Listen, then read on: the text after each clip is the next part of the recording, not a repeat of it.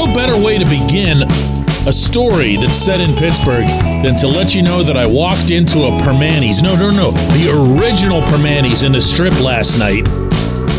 And the guy making the food sees me come in, turns around and yells out, "Why don't we go get Joe Musgrove?"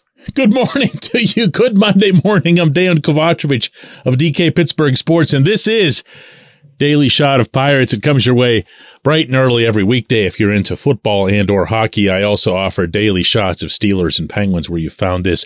This is a true story. Shout out to Neil, who's been working at the place for a long time. Makes a mean roast beef, I have to say. Neil is a Bucco fan and a half, and Neil wants Musgrove back. So I told him, all right, Neil, when I get home after I have this elite cuisine of yours, I'm going to check into some of the background and so forth and see what's there. So I did. And first off, I really liked Musgrove when he was here. Wasn't always all there when it came to command and consistency. But by the time 2023 rolled around and he'd earned himself a 5-year, $100 million extension in San Diego, his hometown, by the way, he was 10-3 through 17 starts with a 3.05 ERA, 1.14 whip. The guy was just lights out. And then his shoulder acted up, and he ended up missing roughly the final 2 months of the season. He was working his way back, but by the time it was clear the Padres were going to miss the playoffs, he got shut down. There didn't appear to be any long-term concern about the shoulder, but one never knows with shoulders. Elbows are more of a certain thing than shoulders. Shoulders are just, any doctor will tell you, and I've had them tell me this, you don't know until you get in there. And getting in there means surgery, of course. But there's no indication of that with Musgrove. So, why don't the Pirates just go get him? Pirates need a starter. Pirates can vouch for Joe's character. He's actually been here for a short time under Derek Shelton. They've had eyes on him. They've gotten to know who he is. And they, of course, have the same book on him that everybody else does, maybe a little bit extra in terms of what kind of a pitcher he is. He would be, if he were A, healthy, and B, available, I think, absolutely perfect for this rotation. You would have Mitch Keller, Paul Skeens, Musgrove, probably not in the order I just gave you. And then you could just go and work out filling out the other two spots with either younger guys or someone who might battle back. Maybe Johan Oviedo is in that mix. Maybe somebody like a Jared Jones rises up, or Rowanzi Contreras returns to form. Luis Ortiz. I don't know, but I do know that Musgrove's somewhere in that mix. A healthy, hardy Musgrove. Makes a ton of sense. You know what else does?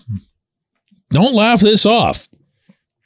But a $20 million annual salary, which, yes, would be the highest salary in the history of the Pittsburgh Baseball Club, with a guarantee through 2027, also makes sense. That's the time frame. That's the window. And that's not a case where you go and get somebody and think you're going to lose them after 6 months. Now, I know. I can hear you through the whole thing, all right? Stop banging on the player. I get it. You want to know if he's going to be all right. And I don't know that. But you know what else I don't know? If any pitcher's going to be all right. The problem with everyone, myself included, saying, all right, you have this money, you're going to raise payroll, go get starting pitchers, plural. And don't go just getting, Rich Hill types. Go get real live starting pitchers. The problem with that is that you never know if it's a good investment. You never know if you're risking everything, or risking a contract that could absolutely hamstring your franchise for years to come. You never know that. Every pitcher's next pitch can be their last. I hate that sounds so grim, but it's just true.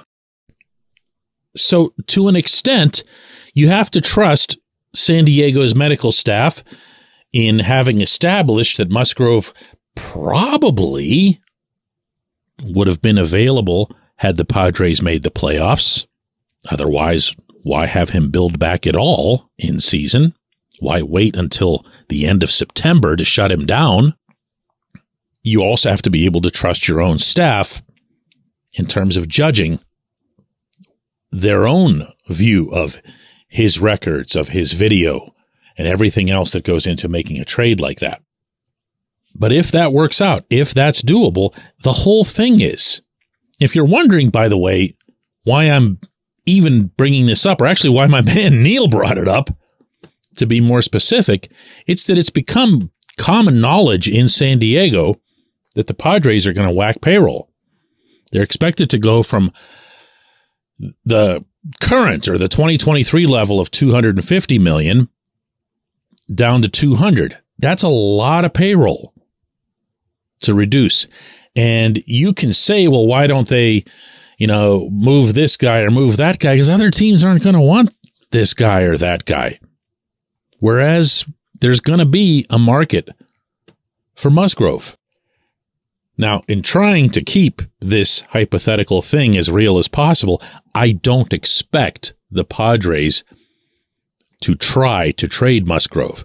I expect the Padres to try to exhaust almost every other opportunity that's out there to achieve this, but those don't always line up. So something like this can come into play. I'm not suggesting, to repeat here, that it will. But man, if it did, that's something right there. You want to talk about something to get you stoked for 2024. When we come back, J1Q. This portion of Daily Shot of Pirates is brought to you by our friends at North Shore Tavern. That's directly across Federal Street from PNC Park. It's home of Steak on a Stone, an eating experience, underscoring the word experience. The steak is brought to you partially cooked on an 800-degree stone, and you do the rest. It's a ton of fun, it's a great meal, and it's a baseball atmosphere like no other in Pittsburgh. North Shore Tavern, right across Federal Street from PNC Park. Your front door, your car, your bike, your computer, your gun.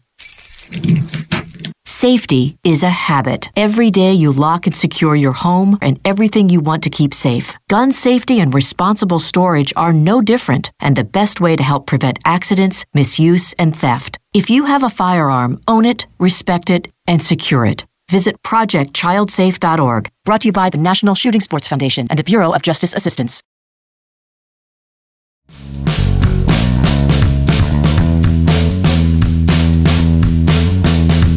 Today's J1Q comes from Anson, who says, DK, you need 2 starters. Think about it.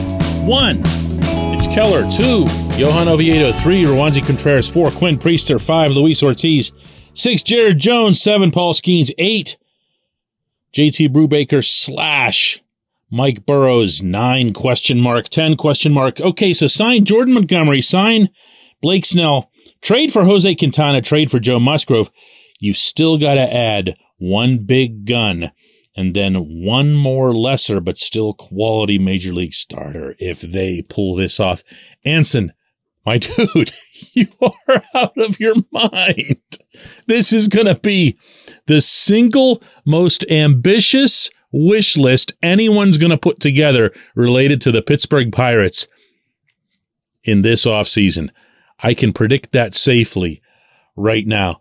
However, attempting to bring this conversation anywhere near terra firma, what I'll add here is that I know that a lot of people are going back and forth on Montgomery in particular because he's someone who's kind of had some middling stats over the years, but he's having a very good offseason for the Rangers, including 6 1/3 scoreless innings last night against the Astros in Game 1 of the ALCS. This is a really, really good pitcher, possibly, who's going to come with a really, really high price tag, probably. Snell is who he is. You throw in Musgrove and Quintana as if they're just... Look, there's a lot of work to be done with this rotation. I guess one of the issues that we can take on in the weeks and months ahead here is how many is enough for the Pirates within reason. I've been using plural, but I've never stretched it to more than 2. So if there's one guy that comes in that's a top 2 or 3 in your rotation, that's a get. In fact, that's going to be a get that's going to eclipse anything the Pirates have ever done when it comes to pitching in free agency. So if you take that one and then you add on to it someone like a Quintana or a Hill, you're probably getting closer to reality. Because remember, the other thing that we don't want to do here is block off any and all options for a whole bunch of those guys that you named. There were guys there that I didn't mention in the opening segment who are very real possibilities for either bounce back or rehab years. So, but hey, it's an ambitious way to think, and there's nothing wrong with that. I appreciate the question. I appreciate everybody who listens to Daily Shot of Pirates. I'm going to do another one of these tomorrow.